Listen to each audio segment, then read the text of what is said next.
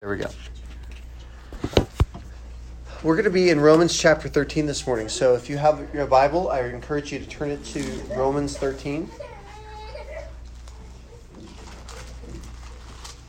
Now, I wrote this on the back of a napkin last night in the airport terminal. So if it makes no sense, it made sense to me that day. Romans 13. And we're going to start in verse 11. Now, I realize I'm leaving out a good portion of chapter 13 and everything before it, but for the sake of brevity, I'll cover that shortly. Romans 13, verse 11. Besides this, you know the time that the hour has come for you to wake from sleep, for salvation is nearer to us now than when we first believed. The night is far gone and the day is at hand, so let us cast off the works of darkness and put on the armor of light. Let us walk properly in the daytime, not in orgies or drunkenness or in sexual immorality or sensuality or quarreling or jealousy, but put on the Lord Jesus Christ and make no provision for the flesh to gratify its desires. This is God's word. This is the time of the year in the church calendar. This is the first Sunday of Advent. And Advent is a season of looking ahead, of hope. It is a season where we begin to say, let's look forward to what God has for us. It's usually and traditionally used to help us usher in the beginning of Christ's ministry on earth. We celebrate that at Christmas time. And so this Advent season is preparing us. It's a preparatory time. Which makes it odd for us to be able to choose this particular passage because it just doesn't seem to be very Christmassy. And it's true, it doesn't. However, there is an element of hope in this passage. There's an element of looking ahead to what could be and what will be. And that's what I want to focus on today. A few things I want to focus on that are interesting, I think, to me, and hopefully they're interesting to you, is that what comes before this passage that we've read this morning matters to what we're reading in the passage this morning as well. When you read the book of Romans, it is Paul's letter to the churches in Rome. And this letter is written to these churches that are learning to live together. As we all know that Christianity really came out of Judaism. And so we have all of these Jewish Christians learning to follow in the Jesus way. And learning to live in Christ's manner of living. And learning to live with him as the Messiah. The one whom the Old Testament says he is. But the gospel of Christ is wasn't just for the Jews. We know that God expanded his horizon and expanded to include all of humanity. And so back then, the Jews would say, well, there are Jews and then there's everybody else. And they call them the Gentiles, which is sort of a pejorative term, saying, well, we're chosen and you're sort of chosen. And the book of Romans is written to just such people groups. And they're learning to exist together as one people. So if you can imagine, it sounds almost like the Brady Bunch, where you have two different families smooshed together, and you say, well, my mom does it this way, or my dad does it this way, and you're not really my sister, or you're not really my brother. And Paul is writing to say, no, we are one family. The Jews came first and became as a witness, and then we have been grafted into that family, and we are just as good, he says, that the Gentiles are just as loved and part of God's family as you were. But it's also an intersection not only of the Jewish and Gentile believers, but it's also an intersection of the Roman culture and the emerging Jesus way of life.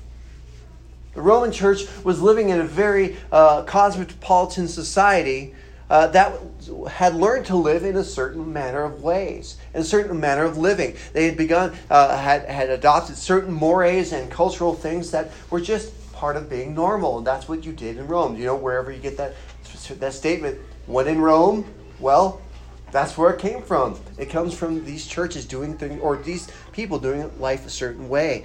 And yet, the Jesus way of life kind of just runs right into that culture. Runs into in such a way that it causes the church itself to go, how then shall we live?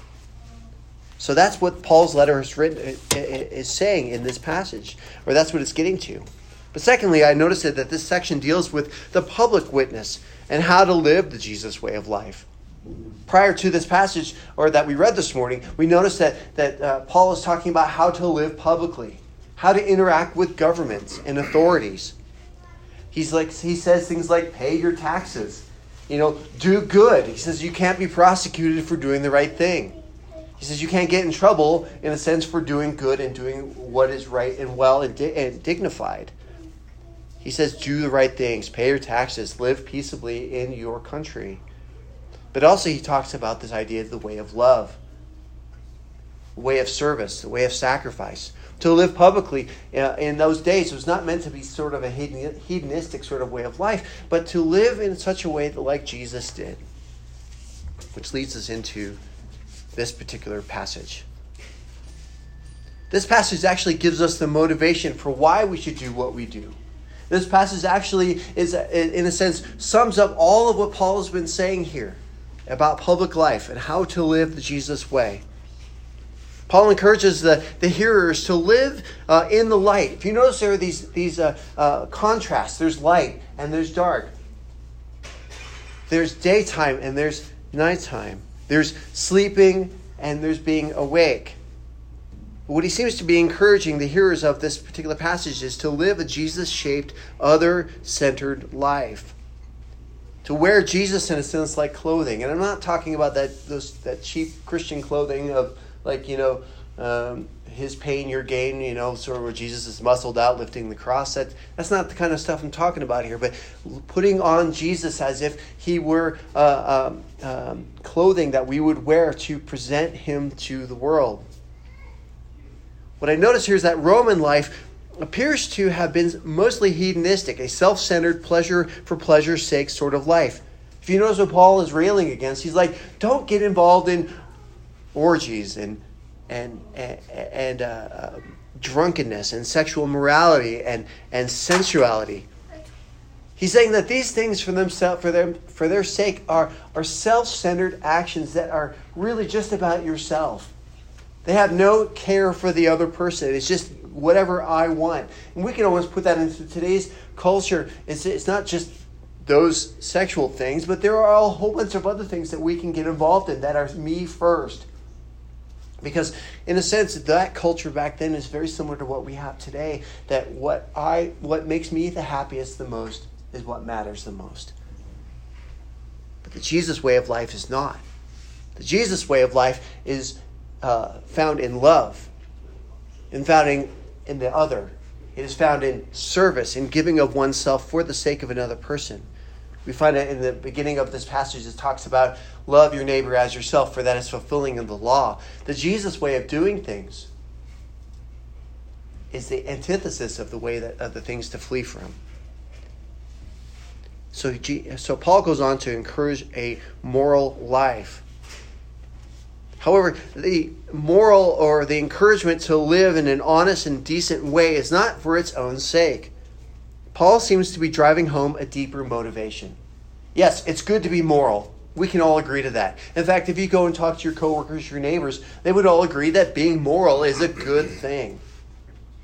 But the reason behind morality and the reason behind avoiding all the bad things is not just to avoid bad things. Paul is driving at a deeper point. And here's what I think it is. I think he's saying here this morning that how Christians live in the world will reflect their ultimate hope. As we talked about, Advent is a season of hope. Advent is a season of looking forward, of the time when Jesus would come again. To come and remake this world in such a way that it will look like the lives we live today in our present situation. Our decency and honesty and love ought to be reflections of the world that God will bring into being at the resurrection. Our decency and honesty and dignity and love ought to reflect the love of God has given to us in Christ already. The way we live ought to be a testament to what Jesus has done for us. If we remember in 1 John where it says, not that we have loved first, but that Christ loved us and gave himself up for us. In the same way, if we are going to be those of us who have received Christ in faith, we ought to be living out that love towards our neighbors, to the people in this room, to the people we see outside, even the annoying ones who drive slow, like me. But we ought to be living in such a way that reflects the love of God in us, what he has done for us. When we do so, it shows the slow and steady work of the Spirit of God through us. That Jesus' own life and death and resurrection, the ultimate in love and decency and service. Secondly, not only are we ought to live in such a way that it reflects what Jesus has done for us, but that Jesus wants us to live in such a way that reflects God's love and care for the present. Oftentimes we get in the evangelical circles, we tend to believe that God is going to just rain down fire and burn this whole thing to the ground and poof, gone, and then we'll get a new one. Which would be completely outside of what God actually says in Scripture. God actually says, care for the things now. There's a reason why when we go back to Genesis chapter 1 and 2, where we find that he says, take care of the world I've given you. We are to be stewards of creation. We are to be stewards of each other. We are to take care of one another. The reason why we pray for one another in this place is not because we hope that something will come in the future, but that God would take care of us in the present. We ought to be, in a sense, pro-life from cradle to the grave. We ought to be pro-love, where we care for all manner of humanity. Whether they look like us, act like us, sound like us, or behave like us, it does not matter. We ought to be pro-culture, meaning that we ought to be those who are in the midst of culture and redeeming it and bringing it up to a level that praises God, that appreciates the sliver of light sometimes found in the darkness. Who can look at a film and say, boy, that's full of really bad stuff, but there's something in there. There's something redeemable, and I can see the light through the darkness. We ought to be the preservers of God's creation, and that means everything from trees and mountains and stuff to each other. We ought to be living good lives and decent lives because we are meant to be the ones who preserve it here. Show that God actually cares about the now, not just the past and not just the future. But we ought to be living in such a way that shows that God cares about humanity and creation today. Lastly, I think Paul is saying here in the passage that we ought to live, how we live ought to point us to God's resurrection event that's on the horizon. He says here that salvation is nearer today than when we first believed. And that's true. Every day we get up, we are one day closer. We are one day closer to when God comes in an ultimate way and recreates all that we see. It's like a power washing that you would do at the end of the snow season. You get that power washer off and you clear off the grime that the snow has left behind, and your house suddenly looks 10 times better. In some way, in some weird spiritual way, I think that's what God's going to do to creation. He's going to come down and wash the grime off this whole thing, and colors are going to pop. We're going to see things in a way that we're like, wow, that's how it was, but oh my gosh, it's even better. We saw the sunset in Phoenix, which I have to say is really nice. Not nearly as good as in Colorado, but really nice. But I can imagine that the orange that I saw on the backside of the mountains and how it lit up the sky and the glow of it. In God's resurrection, when he comes to remake all things, that orange is going to pop. And it's going to pop in such a way it's going to make all the hairs stand up on your head, or the one on mine. Paul is telling us here this morning that we are closer each day to that day of days. And the resurrection of Jesus, though, is our hope for ultimate renewal. It is the motivation that gets us out of bed in the morning. When we get up each morning, we can look outside and go, one day closer. One day closer. It's a secure waypoint that we can look to, a fixed point on the horizon that allows us to make it through some days that are really, really hard.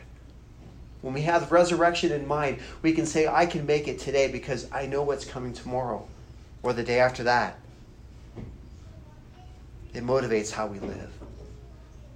So the reason we want to live a good and decent and honest life is not for its own sake, but that it points to Jesus.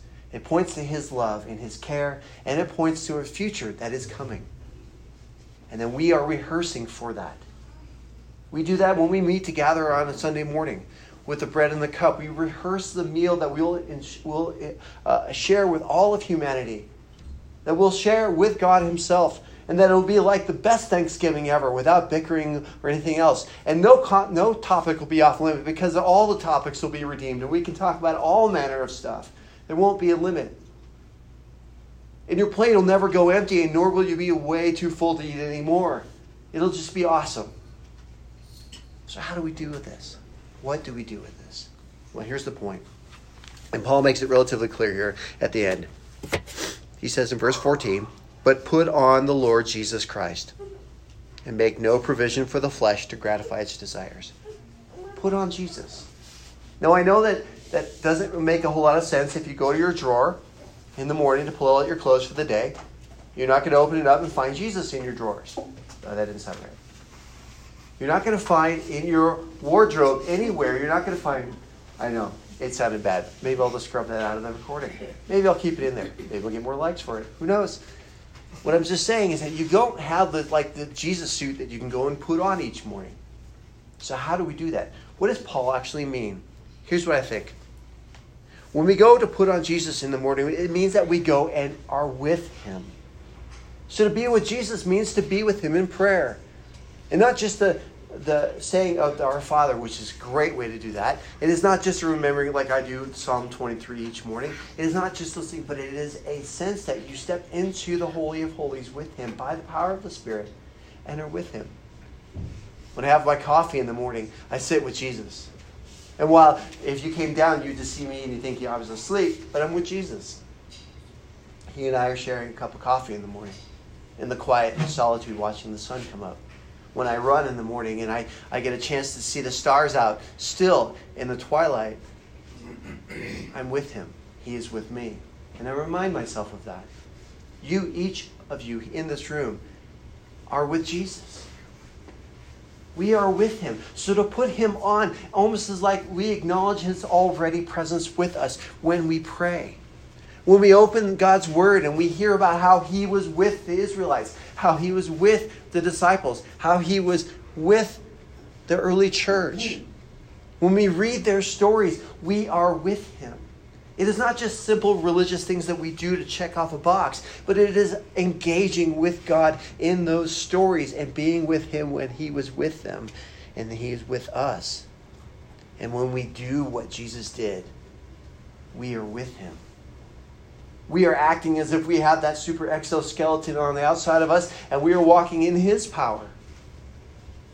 We have the power of the Spirit in us, so he is with us. So when we put him on, we walk in his power as well. That way we can love our neighbor as ourselves. That way we can love our enemy and pray for them and seek their welfare.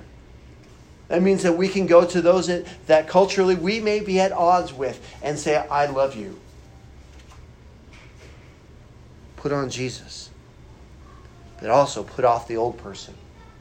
Let's be clear. When Jesus tells us in the Sermon on the Mount to, blessed are the peacemakers, blessed are those who mourn, don't lust and don't do all these other things over here, he has in mind that we're going to do those things. He has it in his mind that, yes, we're going to be stumbling and bumbling around constantly. What he wants us to do is continue to not do those things.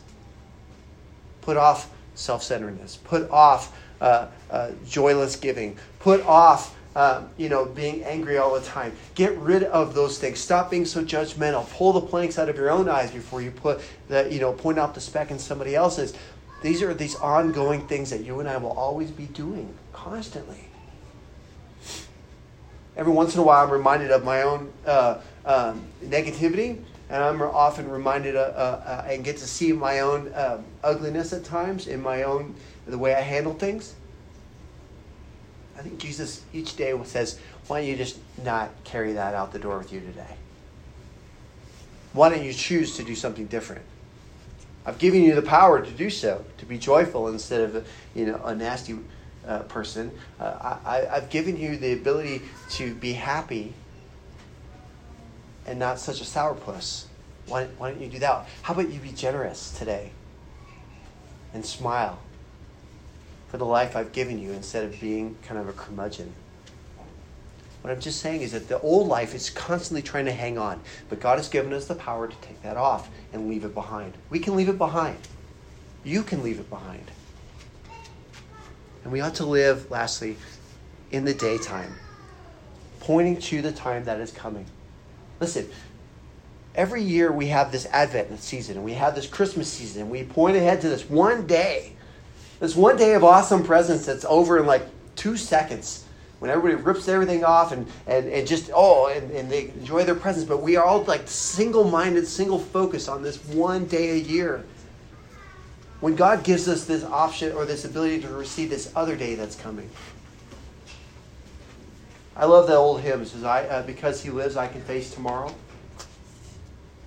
In a sense, that's what Jesus is telling us to do. He says, walk in the daylight because something amazing is on the horizon and you can see it coming. And this is the good news. You can go to people who are in darkness and go, man, it's bad right now. I get it. I'm with you. I'm in it. God is with you in it. But something is coming. Something better than we can even imagine. A time and a place and a new reality that is going to spring up, and you get to be a part of that. Wouldn't that be great? Live in the daytime. I think Paul sums it up nicely earlier. He says, love your neighbor as yourself. Echoing Jesus' commandment, echoing what it says in Deuteronomy. Love your neighbor as your... Actually, that's Leviticus, excuse me. Love your neighbor as yourself. So, your mission, should you choose to accept it.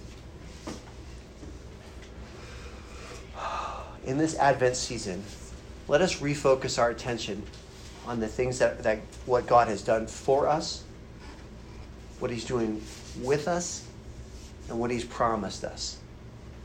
There is a past, present, and future. Let us rewire our brains to do so.